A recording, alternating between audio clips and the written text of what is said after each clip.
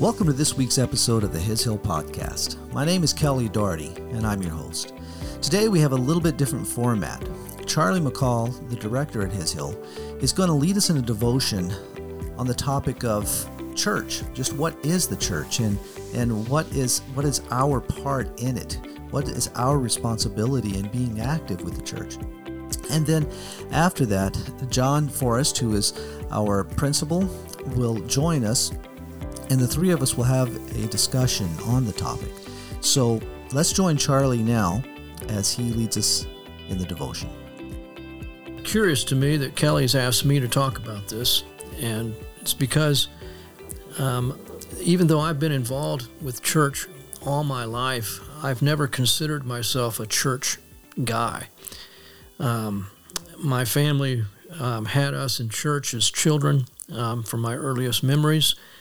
That was a great experience. I went to Bible college and seminary and went to church during that time, but I never saw myself as being a pastor. I wasn't even sure why God had me in Bible college and seminary, because I didn't see being a pastor as being in the future for me. And because I've just never been a guy that just thought about church and how it works and how to lead a church, that was just never my motivation, and it wasn't my gifting. I still do not consider myself gifted as a pastor. I am and have been the preaching elder at Boerne Bible Church in Boerne, Texas for over 30 years now. And even that was something that just kind of happened. The pastor of that church had resigned to go into another ministry. I was attending the church and was asked to fill in and do the preaching while we looked for a pastor. 2 years later, we still hadn't found a pastor, and we decided just to go with the giftings that God had given us as a small fellowship, and that I would be designated the preaching elder. And the church recognized that I was too committed time-wise to actually be the pastor, and they recognized that that shouldn't fall on me. And so the church really stepped up, in particular the elders, to give good pastoral care to the church. And so the shepherding, the pastoral care, was from the very beginning of that experience spread out among the different men at the church. And the church began to function better than really it probably ever had up to that point. Since then, 30 years later, I look back and just see how valuable my experience with the church has been, and not just mine, for me personally, but also for my family, and even for His Hill. As if y'all have been to His Hill, you know that the students and staff are all very involved with the same church, Boerne Bible Church.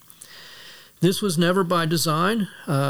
I wouldn't have been smart enough to figure out how important and significant it is to have a parachurch ministry like His Hill tied into a local church. But it's been a huge blessing in so many ways, to have counsel from godly men and women, to have financial support for our needy students and also for my family, and as well as other staff members. But the biggest thing has been to have the prayer support and know that there are people who are every day praying for me and the ministry at His Hill. And I really can't begin to express just how significant the church has been for me, my family, and, like I said, to His Hill. So I'm very grateful for it. But I know that's not everyone's experience, and I hear more and more that people are not attending church, or they're only watching church online, or they're just having church with their family and no one else. And these things, honestly, are a concern to me. And I have to try to separate my own bias a bit, because, as I've just said, my experience has been extremely positive, and I know not everyone's experience with the local church is positive. But wanting to spend just a few minutes here looking at the Word and what the Scripture has to say about the church, And that'll be my devotion, as it were. And then Kelly and John and I will just discuss a bit about the local church and its importance. So the first passage that always comes to mind for me when I think about the church is from John 17. And even though the church is not even mentioned in this passage, what is mentioned is the unity that Jesus died to secure, and how very important it is, because that unity between believers is based upon, predicated on the death and resurrection of Christ. In verse 11 of John 17, Jesus says, I am no more in the world, and yet they themselves are in the world, and I come to thee, Holy Father. Keep them in thy name, the name which you have given me, that they may be one, even as we are. And so Jesus is saying here, he's asking the Father to make us as one with each other as he is with the Father. Now that is mind-blowing.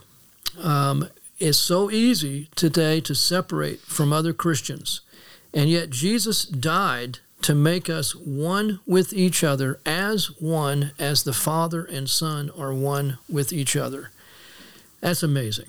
And then he goes on and he says, but now I come to thee, and these things I speak in the world, that they may have my joy made full in them. So through this oneness, also he wants us to know his joy. And I don't know that we can truly know the joy of Christ in the fullness of what it is in isolation. And we can say, well, I know his joy because I'm in relationship with him, and Jesus is my joy. I get it. But the joy of the Father and the joy of the Son is a joy that is a community joy. It's a relational joy.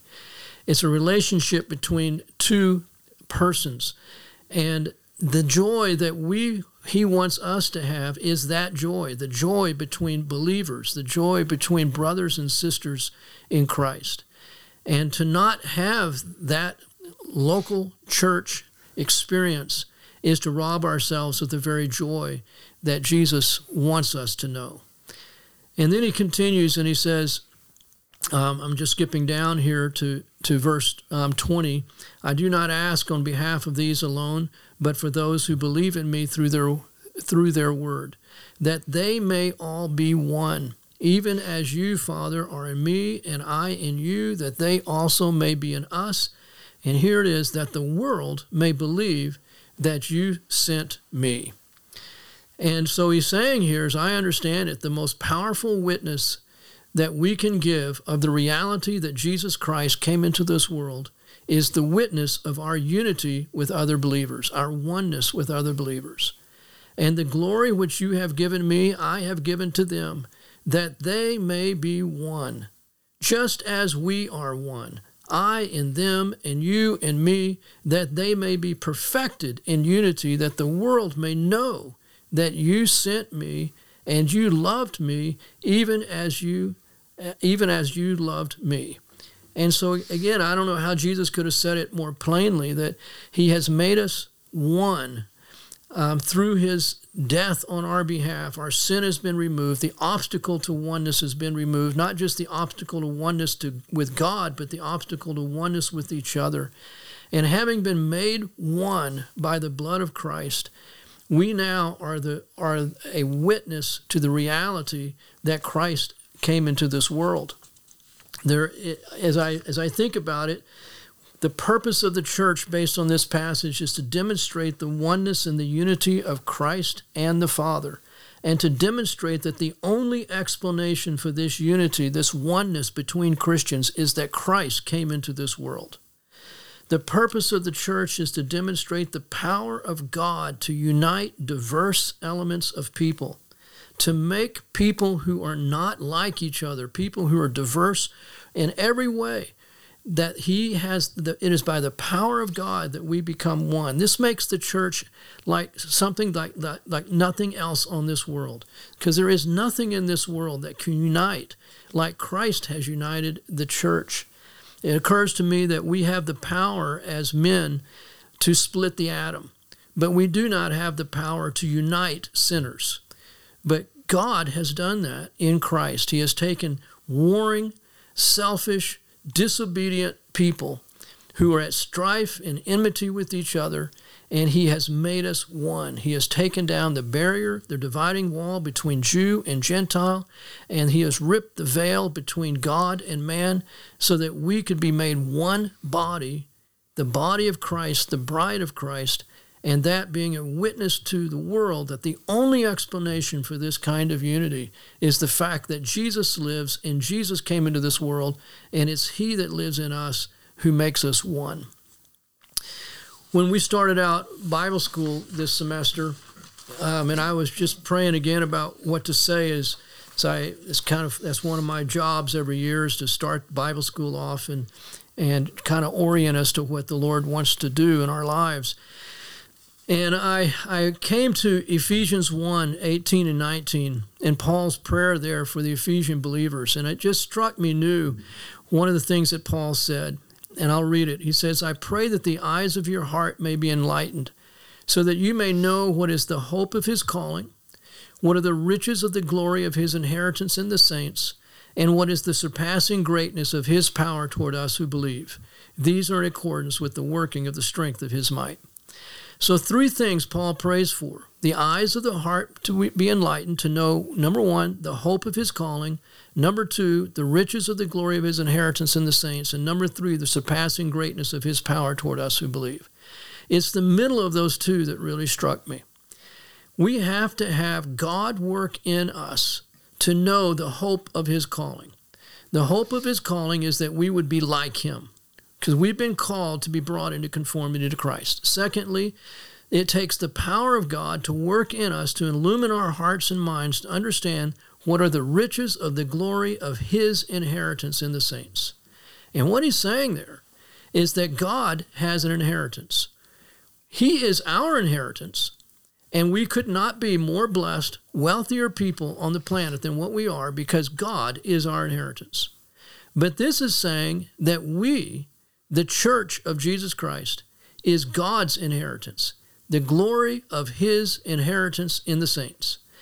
And it seems to me that Paul is saying, I get it. A lot of people do not understand how significant the church is. And I'm praying that God would open up your eyes and open up your hearts to understand that the church, Christians, collectively, not individually, but collectively, they are the glory of God. They are his inheritance.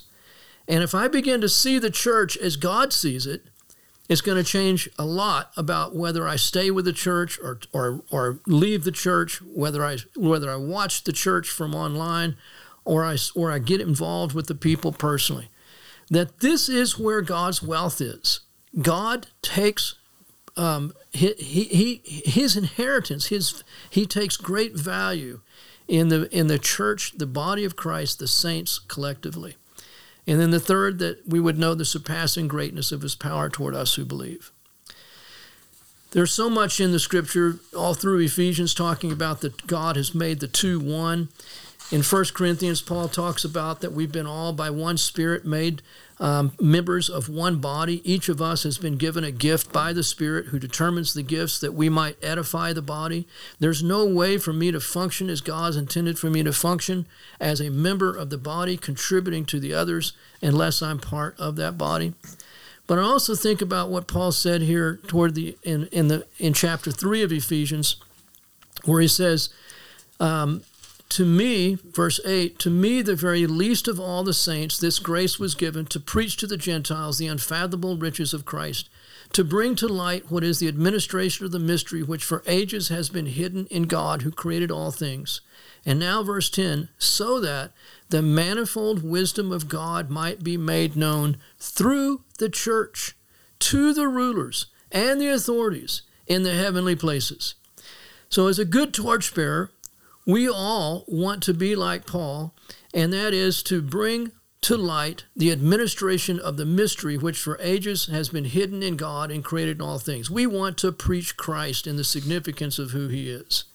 But this says specifically, it goes on, and it's not just preaching Christ, but it says it's through the church that the manifold wisdom of God might be made known through the church, and not just to the world, as John 17 is saying, that the world might know that you sent me, but that through the church to the rulers and the authorities in the heavenly places. Who knew?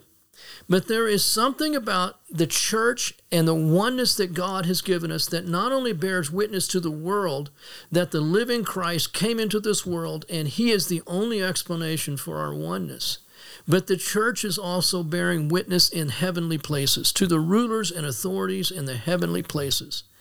Angels are looking at the church and going, this is amazing.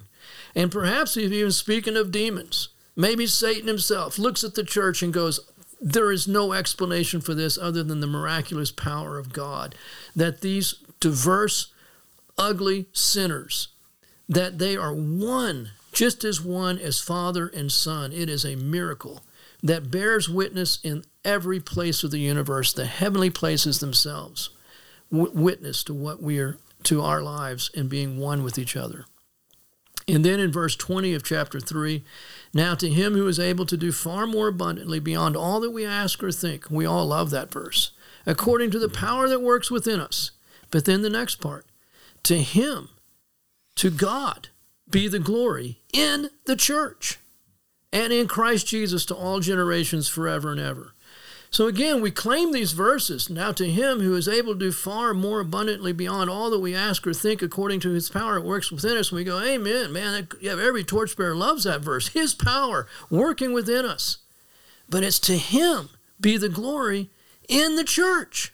That's where God wants to make his power known, not just in my life, but in the context of my life interacting with the lives of other Christians.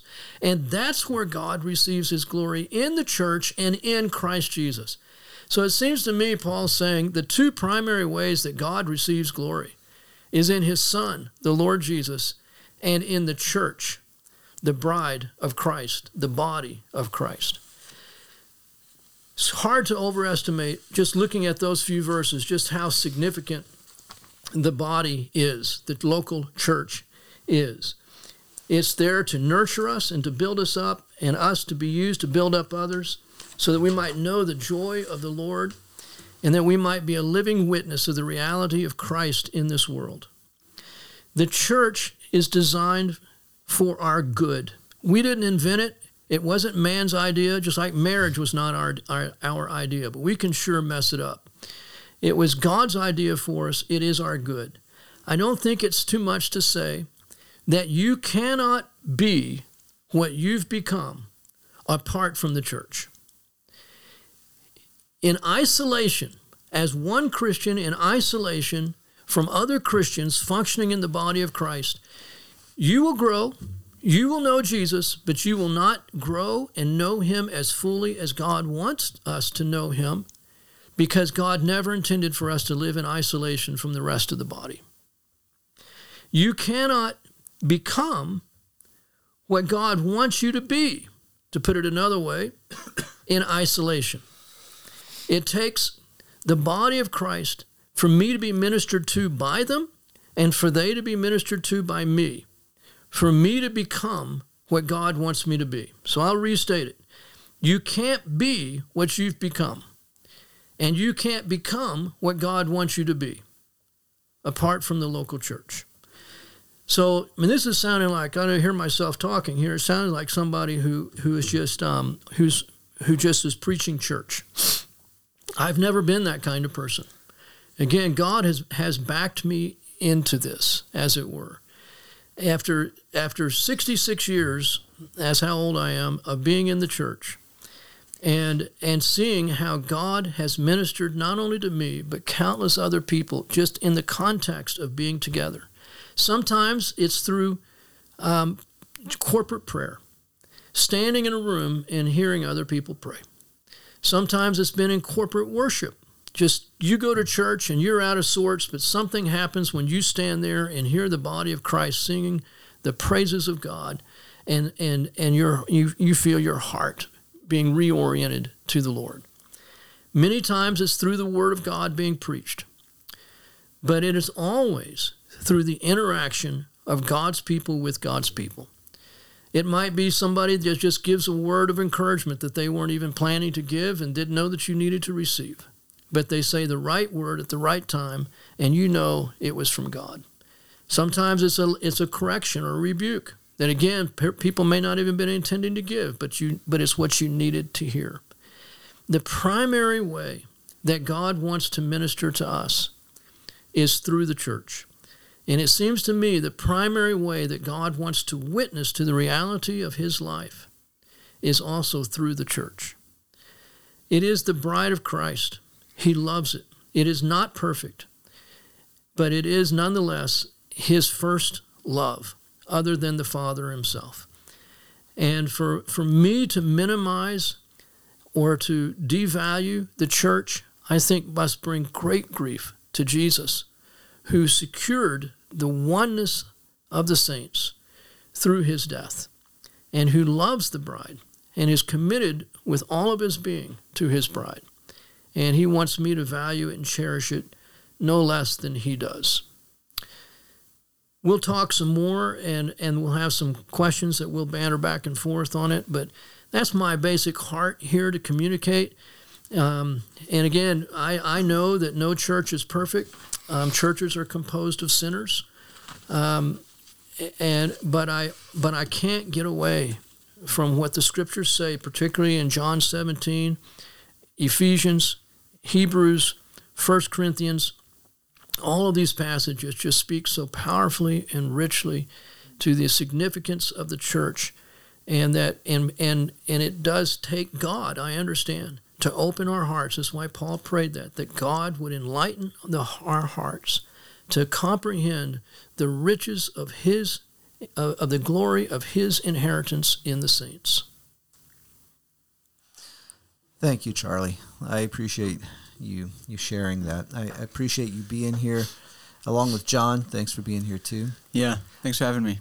And just so people understand, like John and I do, what just happened is Charlie came in, sat down, was ready to record, and then didn't understand that he was supposed to give a devotion first, and so that's what just happened. And so I appreciate that. Charlie, as you were speaking, several things came to mind, but one of them was, how often we can read Scripture and miss the plurality of a verse, and see it as being, just personal. It's just to me. And there's a lot of verses that are like that, mm-hmm. and we miss out really on the depth of that verse when we see it that way. We feel like, I think so often we feel like I can just, I can be that island. I can grow in Christ. And of course you can, but that's not that you'll never know the depths. You were never designed for that. I mean, even God told Adam it wasn't good for him to be alone. That we were made to be together. So I do appreciate you pointing that out, and the observation too that nothing has the power to unite like Christ does. That we were made to be, again, together, and for us to be okay with not being together is disturbing at times. John, did you have any observations? Well, I think one thing I was thinking about was just, the Ephesian church, when you're going through that passage, there's so much diversity in that church. Mm-hmm. Like, there's slaves and masters and Jews and Gentiles, and he just keeps speaking about the unity they have in Christ. And so I think it's, we think about diversity, and it's just amazing how the Lord brings all those people together, and they're unified in the Lord. And I was thinking, too, about just the two great commandments of love the Lord your God with all your heart, and then love your neighbor as yourself. And the reality that if we love our neighbor, that means we're going to love the church. That the church is our neighbor. That the body of Christ, our local believers, it's not just talking about loving unbelievers, but it's talking about everybody. And so we're quick to lift that verse up and say, yeah, we should all be loving everybody. But then when we get hurt by the church in particular, I think it's easy for us to then justify our distance from the church. Mm-hmm. You also mentioned the being the church, the unity of the church being that powerful sign of witness to the community. And that made me think of, during COVID, I heard of this one community that was disturbed, and it may have been several communities, but that was disturbed as they observed the churches being closed and nobody being there. And these would be, the part of the community that were not believers. And I thought, oh my goodness, what an incredible witness it is for us to even just simply attend, weekly for the people to see that. And so how we don't understand. I think we've watered down church so much to just a 1 hour meeting that needs to be so often planned out in a way that's comfortable for me as an individual, to where we even kind of pick our church to go to along the same basis, and it's challenging to think through that. Yeah, and I think so much of the time, again, it just goes back to the question, am I going to believe the Word of God or not? Mm-hmm. The Lord says the church is valuable, it's precious, it's lovely, and we should be plugged in to the church and just embracing what God has given us in Christ. And do I believe Him or not? Despite my experiences, despite all the excuses I can come up with, am I going to take God at His word, or am I going to use my own understanding to try to navigate and justify my own distancing myself from other believers? Yeah. Well, John and I have prepared some questions for Charlie, and we let him see the questions beforehand, and he wasn't real happy with us. But Charlie being Charlie, he complains and then does it. So anyway, let's go through some of these questions and just talk through that. John, do you want to start? Sure. So, and you mentioned this at the beginning of your devotion, just more and more hearing about families and individuals choosing not to attend church and maybe just having church as a family, or maybe there's another a second family that joins them and they start just a home church or a house church.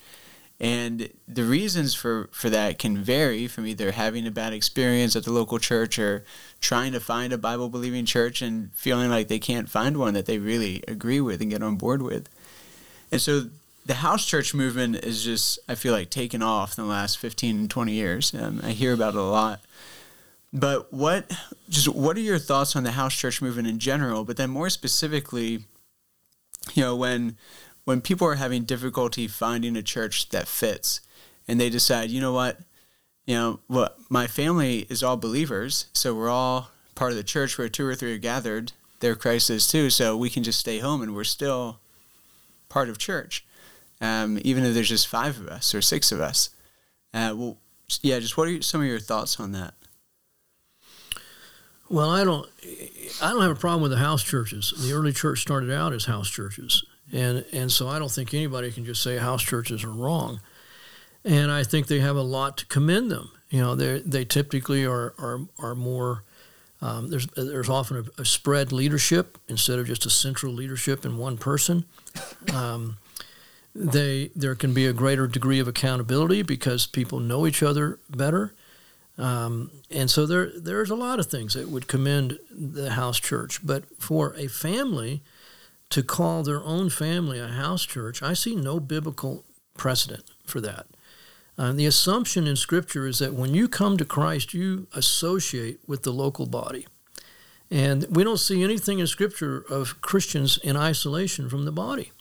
That wherever they were engaged regularly, weekly, with the local church in that community.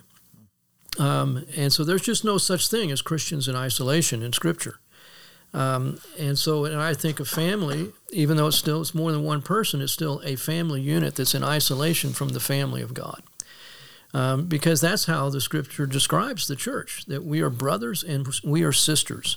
And when brothers and sisters are not fellowshipping together, something's wrong.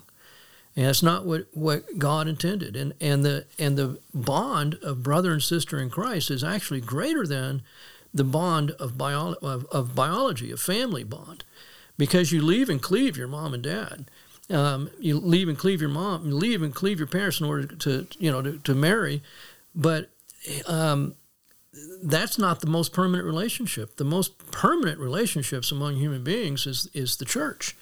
This is a unity that will be for eternity, and so I just think it's just essential.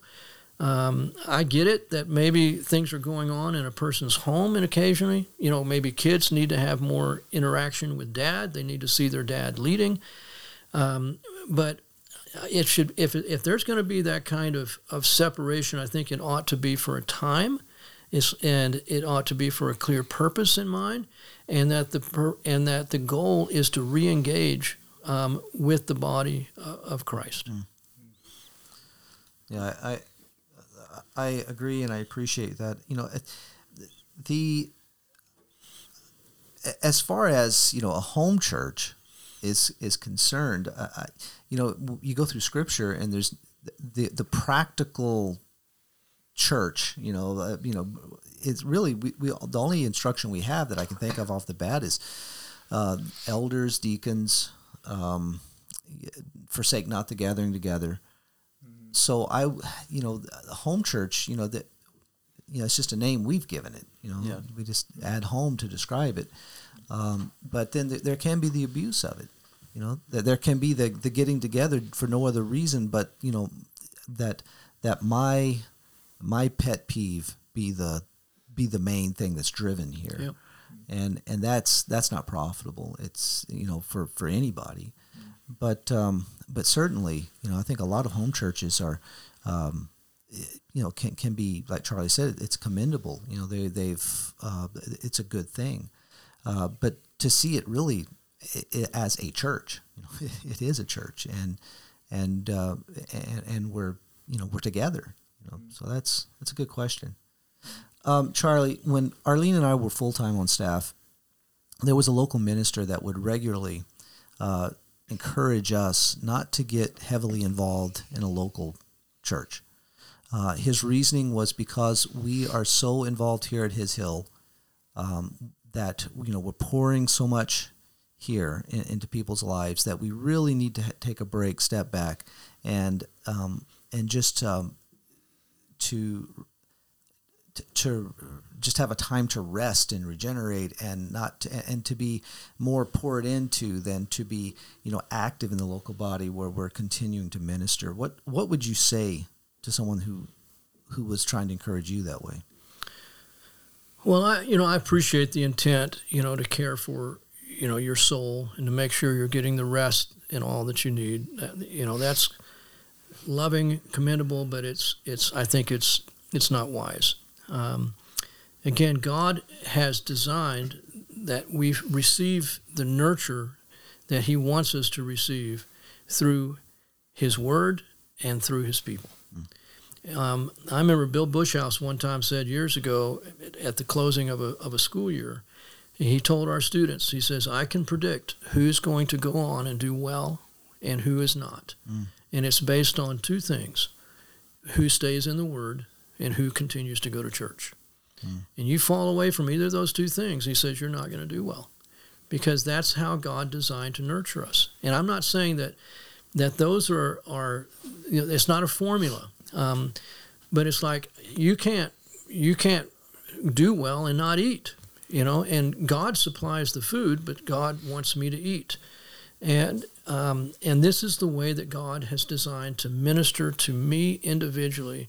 No matter how involved I am in ministry through the week, His design is that I be involved with the body of Christ. And again, I just don't think we can overestimate it. And it's not, I shouldn't look at the local church as this is where I'm just giving out all the time. I do give out, but this is also where I receive. Mm-hmm. And I can't tell you how much I have received. Yeah. And some people would say, well, I give out a lot more than I'm receiving. They don't know. I'm preaching every Sunday, but no matter how many times a year I preach, I never come away feeling that I have given more than I've received. And that's a mystery. I can't even explain it. But by the Spirit of God, this is God's method of ministering to me, growing me, feeding me. It's through interaction with His body. And again, these are the people that are going to pray for me, and that God's going to use to protect me. And why would I isolate myself from that? It is vital to living in a world full of demonic power. Why would I separate myself from the very thing that God is using to express His power in the world? And that's the church. So I think it was bad counsel, given with a good heart. But bad counsel. Yeah, as you were talking, it made me think of, we were here for over 20 years, and when we moved away, when it was time to move back, we were really excited to be back around our friends, our brothers and sisters at His Hill. But I can tell you, and it's not to be a put down at all to His Hill, but I can tell you that every family member was more excited about being back with our brothers and sisters at our local church. Yeah. Because of just what had happened during those 20 years to the ministry, what you were saying, the input that they had into our lives, the challenges that we were given by being a part of that body, not always just by somebody saying something, but just how people would live before us. We really were overjoyed to be back a part of that fellowship again. And so I agree, advice that was given from a good heart, but not I would say not good advice. The church is what God has given us, not the parachurch, not these ministries that we get involved in, but the church, and we need to be there out of obedience. We need to be there with what the Lord has designed. Yeah, and I just think too, it's so easy. Going back to what you were saying, Charlie, it's so easy to start to measure in our minds and our hearts, how much am I giving and how much am I receiving? Yeah. And again, it's one of those things that it's just not in the Bible. Like it's not there. But we look at life so much based on the measurements of am I getting out what I'm putting into it? But we move forward in faith. We're obedient out of faith, not out of obligation, and not because we're expecting to get something back. It's just because this is where the Lord has it. It's what He's called us to. Exactly. Yeah, we're always looking again, just, what's the payback? What am I getting out of this? And that's not what it's about. And I've just spent so much time talking about how beneficial the church is for us individually. But I don't go to church for that. I go to church because this is my family, and this is what God has called me to. And if I got nothing out of it, it wouldn't change the fact that this is God's will for me. For each of us, I believe. We are members of the body of Christ, and He wants that body to be functioning together and to be worshiping Him together. Not online, but together in the same room, looking at each other, hearing each other, feeling the emotion in each other's heart, standing next to somebody who's getting weepy, over singing an old hymn, and somebody else that just says, "How are you doing?" "Well, I'm doing okay." "Well, what does that mean?" You don't get that by, and you can stop and say, "Well, how can I pray for you? What's going on?" You don't get that, by watching church online.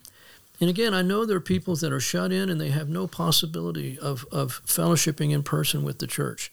But I've known some shut-ins, people in their 80s and 90s, and they would have given everything to be back in the church. Yeah. And we had one dear couple in our church. She was blind and he was deaf, and they couldn't go to church. But we came to them, once a month when it was Sunday for communion. Some of the elders would go to their house and have communion with them. And it's one of the most precious times I've ever had in my life. I look forward to when I was on the rotation to go to their house and have it, because we would, but they were as engaged with us as they could be. They prayed through the directory every single day. They'd get on their exercise machines, and the one that could read, had the sight, would read, and the other one, and as loud his voice as he could. But it was almost comical. But those dear saints were praying for every person in the church directory every day.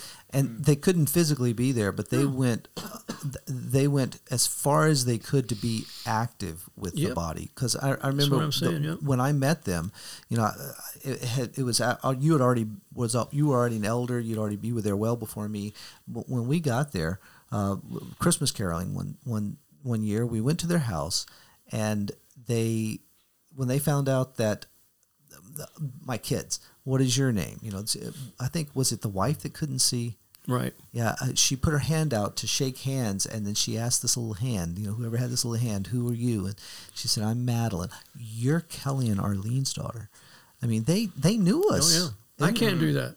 Yeah, I know it. And I think, you know, just how engaged they still were. Yeah. And they knew our birthdays. They prayed for us. And it was, I mean, they were active there. Yeah. You know, talking about the kids, too, I can, you know, my girls will tell you that they're thankful that we didn't just take that advice and just stay here on the hilltop, or, you know, take it easy on Sundays, because they would never have known what church life is. Yeah.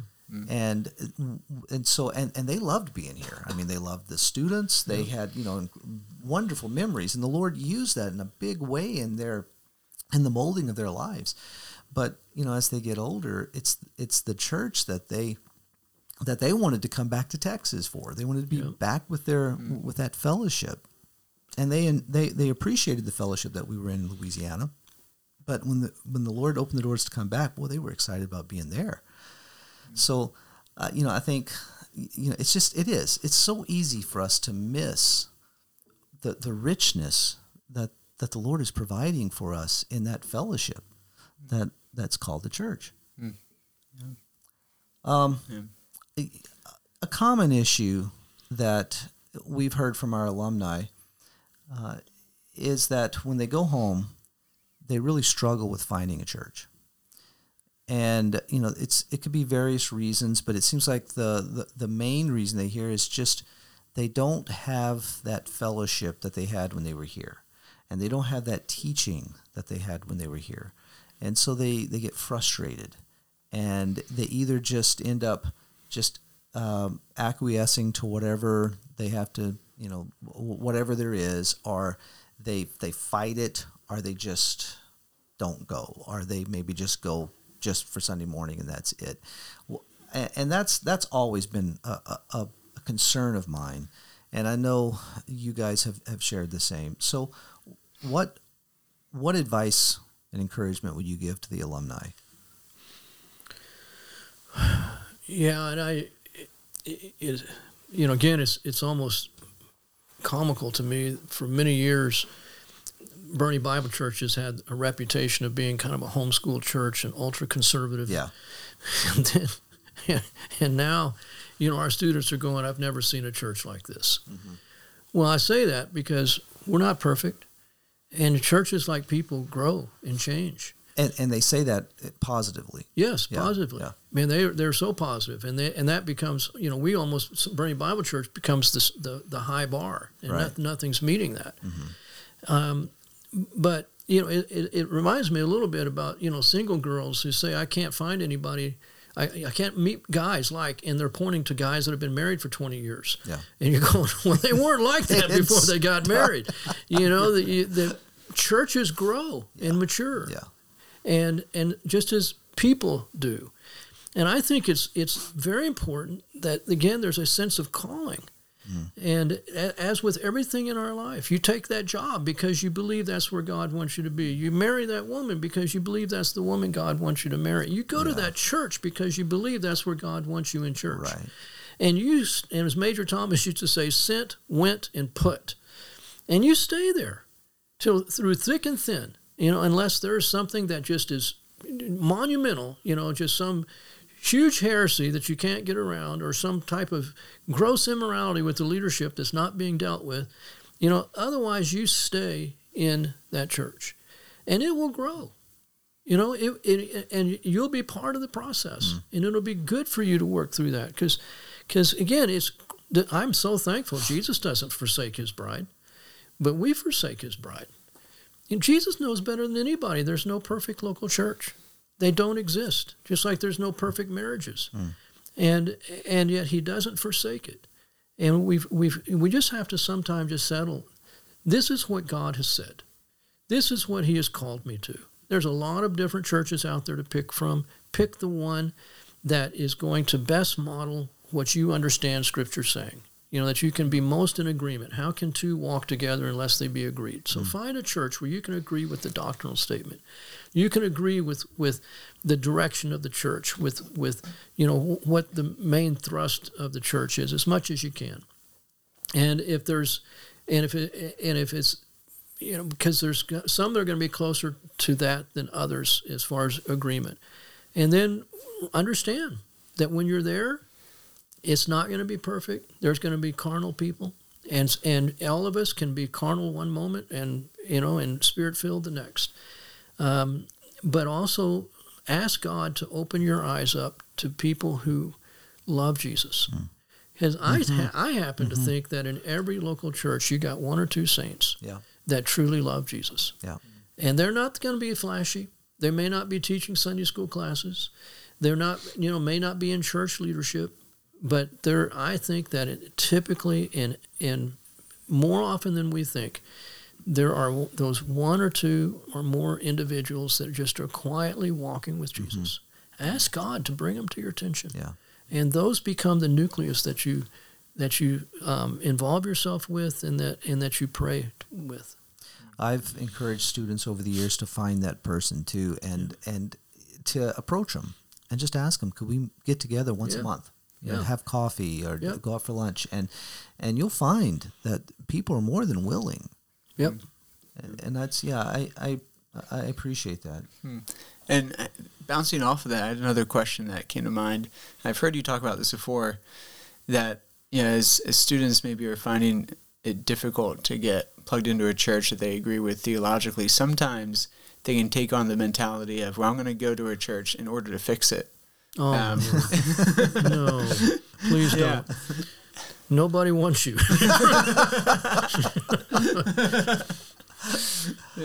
Oh, my, no, please don't do that. And so, but it's just something that comes up after they're here and they hear the teaching at His Hill and the experience they have at Burning Bible. And I guess just, I'd be curious if you could just unpack a little bit, what are some of your cautions towards them other than just don't do it? Again, Jesus came to serve and not to be served. And we should just see ourselves as servants. And that we're here to, as God wants to minister to us, wonderful. But I may not even know what my gift is, but God's given a gift, and that gift is to be used in the context of the church. And Lord, use me. However you be pleased. I don't even know what that's going to look like, but use me. Ask God to put on your heart, to burden you with maybe a particular ministry that He might want to move you into, and that you can bring others, perhaps in a local church, to participate with you. It might be discipleship or evangelism or childcare or whatever. You go to a local church, you see a need, instead of being critical of it, just go, maybe God's opened my eyes to this need. Maybe this is a place where I can serve. And just, again, submissively, with permission, you go to the leadership and say, what do you feel about me starting a children's church? Or what do you feel about me starting an outreach to old people that can't come to church? There's a million things. Ministry is everywhere. And if we just really just say, God, I just want you to use me, open my eyes to what that means, I believe that the Lord honors that. But don't become critical, because again, my basic disposition is to see the negative, but the Spirit's not that way. God wants to open our eyes up to the beautiful, to the good, and there in the body of Christ is a beautiful and precious thing, and so that's what Paul prayed, that the Ephesians would see the riches of the glory of His inheritance in the saints. God, open my eyes to see that, and so that I not go to a church just trying to fix it. I think what you're describing is instead of being confrontational, to be one that comes alongside and encourages in what is true. And you can be, don't be wishy-washy about it, but to encourage a person in what is true. Where can we, where do we agree? Let's encourage each other, and encourage each other to grow and to move toward what is truth, and ask the Lord for the wisdom for that. Like you're saying, find ways that you can get involved. And I think that's interesting. We've said two things here that seem like it's contradicting, but it really isn't. We've said don't go looking to serve, but remember you're you're to receive. So look for that.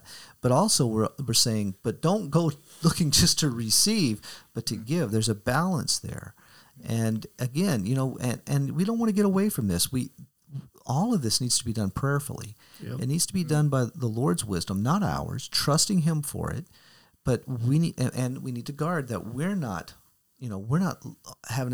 don't have an agenda, either serving or being served, but going into it sensitive to and ready to hear when the Lord speaks, to respond to what He's showing us. Do you have any other questions? Yeah, I have one more. So, when thinking about the church, in the beginning you were talking a lot about just the unity that the church enjoys in Christ. And since the Reformation, we have countless denominations that you can't count how many there are. There's just so many. And sometimes that can be overwhelming, especially I think of somebody who's looking for a church and they see all these different names of denominations. Well, and I guess my question is just, how important in your mind is denominational consideration? Is this a testimony of the disunity of the church, or is it, the label is there, but really just go to the church and see what it's like? Yeah, if God were to move us away from His Hill and Bernie Bible Church and drop us in a community we've never been in, I would make some assumptions about different denominations just from my own experience and knowledge of them. And I would probably first look at Bible churches and evangelical free churches because they're the closest to Bible churches. I would then consider other denominations if I couldn't find one if maybe one didn't exist in the community like that. I would consider a denomination, Presbyterian, Baptist, Methodist, whatever. But I would look at the centrality of Christ and His Word, and I'd want to make sure that I don't go to a church that considers itself as having that they contain the truth and no one else does. That is not only unhealthy, it's cultic, and because nobody is the sole possessor of all the truth. We all have Jesus, but nobody needs. I've always appreciated this about torchbearers. Major Thomas used to say, God doesn't need torchbearers, and torchbearers is not the sole embodiment or possessor of truth. And that was good. You just kept that in front of us, that there are lots of people out there, Major said, who've never heard of torchbearers, but they know Jesus is their life. They don't know the vocabulary, but they know Jesus is their life.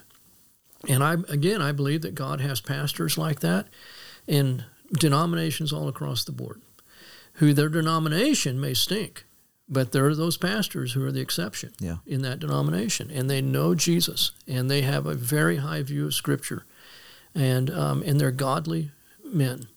And so the denomination factors in a little bit for me, but not so much that I would never venture to go to a church that's outside of what I'm comfortable with or familiar with, because I know God has His people everywhere, and that's what I want to find is just those godly pastors who know Jesus, and their heart is to make Christ known in the ministries God's given them, and I know that those people are scattered. Having moved away. And having to look for a church. It was interesting after being here for 23 years and having students, leave and have, struggle with fitting back into church, not all, but so many. And like we had talked about earlier, and then experiencing it myself to leave and then, okay, now it's our turn to find a church. Something that we have today that I think is an incredible gift, really, that a lot of people are, say it's not a gift, it's a horrible thing, but that would be the internet. Yeah. And, churches, if they really, if they're really taking seriously the Word of God, and they'll have it well laid out on their websites, what they believe to be true about God, Christ, the Holy Spirit, Scripture. And that's a great first step to find out. And I found, too, on a couple of occasions.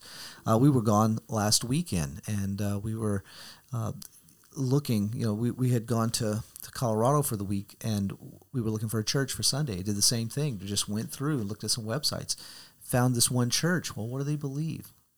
And you go through, and they laid it out very clearly what they believe. We went there and were blessed. It was a wonderful time to be with the believers there. Oh. And so I think that's a good first step. And then spend some time. Pastors usually have no problem sitting down and talking with you. Yeah, take them to lunch. Exactly. Yeah, ask them questions. I've had people do that many times. Yeah, and I found the same thing when we had moved away, and we found a couple of churches that would that we really feel like we could have come in line with, agreed with, and the pastors were more than willing to just sit down, talk with you with no pressure at all. That's a good question. I've got one more. What about those who've been hurt by their church, and as a result, they stay away? What kind of encouragement and guidance would you want to give them? Yeah, it's a great question again, and it's too broad. I mean, you could spend hours just talking about that because there's various reasons why people. Things that contribute to hurt. Right. Sometimes people just they're too sensitive, and the hurt itself, is more because I'm making bigger out of this. I'm reading more into it than what happened. That's right. Life. We often do that with people because people are insensitive and people say things that they shouldn't have said. It doesn't mean that they don't like you or don't love you. It's just that happens. But and if I want to insulate myself from that, then find a cave, because even the guys, checking me out at the grocery store can hurt my feelings. Mm-hmm. If you're just looking to get your feelings hurt, you're going to get your feelings hurt. And I remember a friend of mine, a Christian man, he's a lawyer. I'll never forget. I was in a meeting with him, and after the meeting was over, I said, this other party that was there said something that was offensive. And clearly you didn't take offense. And he said to me, Charlie, taking offense is a choice. Wow. And I choose not to take offense. Wow. And that meant a lot to me because I'm a person who has taken offense frequently. And I realized he's right. I need to own this. And we're living in a world, where everybody is offended, and they're canceling you because they've taken offense and they're silencing you and all. And nobody's taking ownership that you're choosing in many cases. It's just your choice to take offense. Somebody speaks the truth, the pastor speaks the truth, and people take offense. Take offense with God. If all he did was just read Scripture, take offense with God. But that's your choice. That pastor did not offend you. You chose to take offense because he simply stood on what the Scripture said. And so I think there's that part of it is, you need to think about what has hurt you. And sometimes we have expectations for people that we've never even communicated. That pastor spend more time with me or whatever. You go, really? Well, how much time is that pastor supposed to give you? And what does that look like? And Paul said in Romans 12, he says, "Owe no man anything except to love them." And that speaks to me and says that love is always going to be an unpaid debt. So if I'm going to take offense with people because they haven't loved me or they haven't loved me well enough, well, then again, line up, because there is nobody in my life that I have loved fully or loved perfectly or loved enough. I have failed everybody when it comes to that. And everyone has failed me when it comes to that. If life is about being loved perfectly, then just go to Jesus and go back to your cave because nobody else is going to give you that perfect love. But that's not what life is about. Looking to get all my love needs met and taking offense and being hurt and wounded because I'm not being loved the way that I think I should be loved. Again, it's not how God wants us to approach his people or life. Having said that, there are times when people have been truly sinned against in the church, that there have been crimes that have been committed in the church, sexual abuse, all kinds of things. We understand that. And there are occasions when the person needs to leave because the situation is so abusive, they need to leave. And I get it. But we also need to recognize that just as in a marriage, the reason many people divorce is because they've been hurt too many times and too greatly. And they just said, I'm done with getting hurt.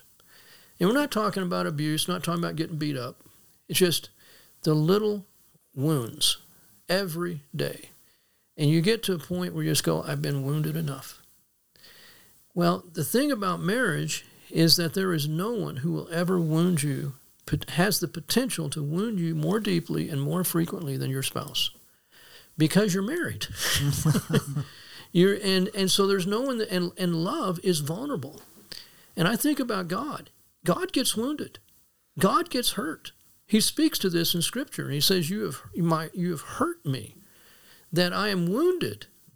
And so no one has been taken advantage of and hurt more than God has, but his love never fails.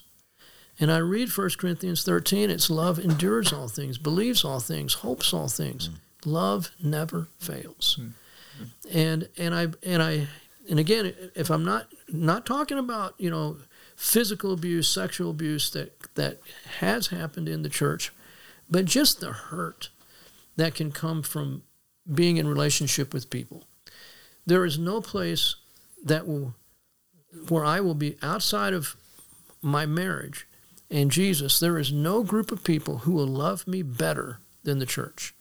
But there is no group of people who can hurt me more significantly than the church. Right. They go together. Yeah. And so you expose yourself to great potential for hurt by being involved in a local church. But you expose yourself to great potential for being loved like you've never been loved before. Yeah. And so there's that risk. And that's just the nature of again, living in a fallen world with sinners who have been saved by the grace of God, is that we can be loved like we have never been loved before, but we can also be hurt like we've never been hurt before. So if to choose not to get hurt is to choose not to expose yourself to significant relationships, to not love. Yeah, I think if obviously if anyone ever had a good reason to separate himself from others because of being hurt, being done wrong, it would be Christ with regards to his disciples abandoning him. Yep. But we find him after the resurrection telling them that I'll be with you always. Well, and also Paul.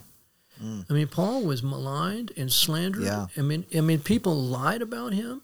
They accused him of things that he never did before. They said that he was there just to reap from people financially, to take advantage of people.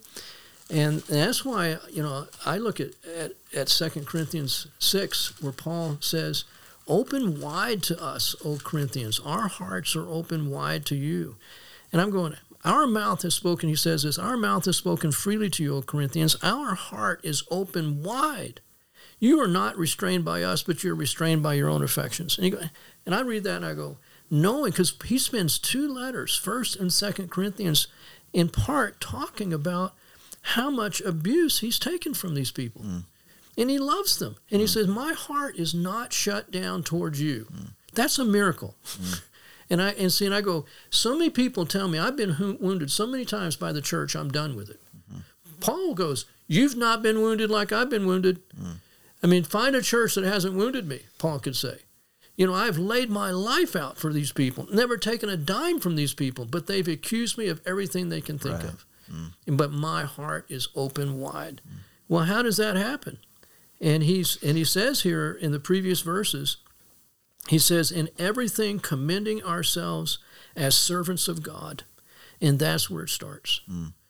It's not about the people. I am God's servant. And God, for whatever reasons, can allow both good and bad to come into my life. But if I commend myself to God as his servant, then I'm not going to just run away every time I'm hurt. And that's the only thing that can keep me. I can't keep myself. I can't just forgive people in my own strength. I can't keep my heart from shutting down. The only thing that can keep my heart open is the supernatural work of God in response to me commending myself to God as his servant. And then he lists all these things in afflictions. And he says, in hardships and distresses and beatings and imprisonments and tumults and labors and sleeplessness and hunger. And then he lists a bunch of good things. But the whole point is, the reason my heart is still open is because in everything I've commended myself to him. I agree. It is a miracle, too, because it's not of Paul. It's not what he was doing. He says in Colossians, at the end of chapter 1 and verse 29, he says, I labor, I strive according to his power, which mightily works within me. I mean, we have to be fixed on Christ. We have to be responding to what he's working in our heart, trusting him.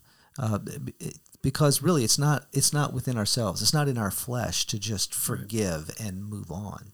But we need to trust him. And like you said, there are things where, this is legitimate, where, they abuse or something like this within the church where there needs to be that separation, but not for the sake of just being by yourself again, but to find a body and get involved with that body. Well, is there anything else we want to talk about? Okay. I don't have anything. All right. Well, I want to thank both of you for doing this. I appreciate it. You're both really busy. John's got a lot of classes he's teaching this week, and he's agreed to put some time aside to do this. And Charlie's always busy. He's busy, like he said in this podcast, with Bernie Bible and here at His Hill, and also being executive counsel at Torchbearers. So I appreciate whenever you put some time aside as well. So thank y'all. I appreciate it. Thanks, Kelly. Thank you. And if anybody wants to, have any further questions with this, well, feel free to send an email to Charlie. No, Kelly. Yes. Now you can send me any questions that you have, and we'll be sure to get back in touch with you. You can do that at Kelly, Kelly, at hishill.org. Thanks for listening. Thank you for listening to the His Hill podcast today. We hope you enjoyed hearing from our director, Charlie McCall, along with our principal, John Forrest, and our host, Kelly Doherty. Be sure to give the His Hill podcast a follow on Instagram and Spotify to hear new episodes and quick reminders throughout the week. We are just about to reach the middle mark of our fall term here at Bible School. Please keep our current students in your prayers as the semester continues to unfold, that they would remain encouraged and eager to absorb the truths set before them each week in classes. It has been a lovely term so far, and we are really excited to see what the remainder of the autumn months will hold. Once again, you've been listening to the His Hill podcast featuring our host, Kelly Doherty, along with Charlie McCall and John Forrest. Thank you so much for tuning in with us today. Remember to keep your eyes fixed on Christ. We serve a beautiful God, and He is worthy of our trust. I'm Lizzie, and we'll see you next week.